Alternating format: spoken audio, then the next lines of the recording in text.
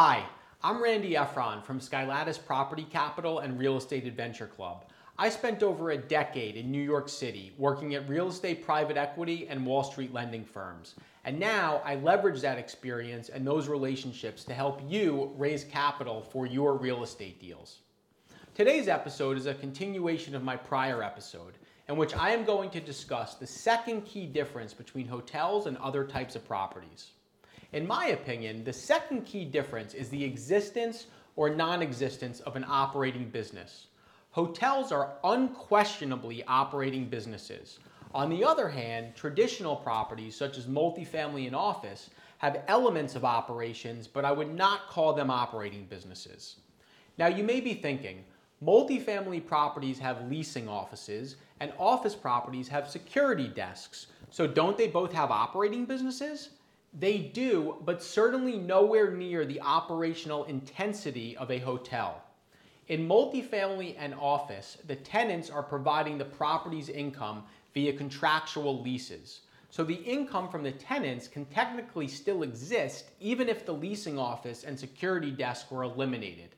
Now, of course I'm oversimplifying this because there would be repercussions if those building components were shut down.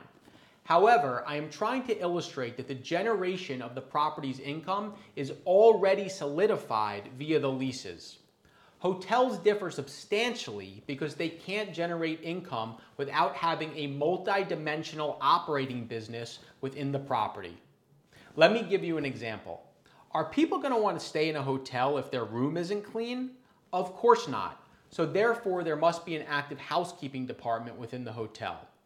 Here's another example. Are people going to want to stay at a hotel that doesn't have running water in the room? Of course not. So therefore, there must be an active repairs and maintenance department within the hotel.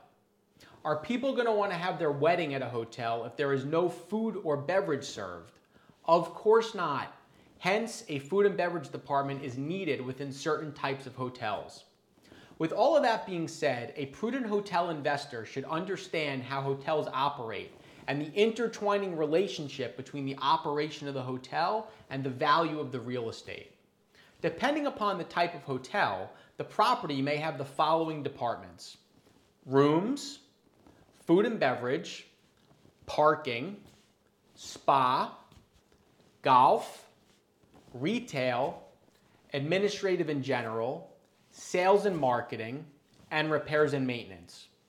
Each of these departments impacts the net operating income for the hotel and consequently the value of the property. Therefore, hotel owners that truly understand how each of these departments work will have a greater ability to improve their net operating income and the value of their property. In future episodes, I'll expand upon each department within the hotel and explain how to underwrite them. In the interim, if you would like to stay informed about new episodes, please click subscribe or follow, or send me an email at randy.efron@skylattice.com. Thanks, and I'll see you next time.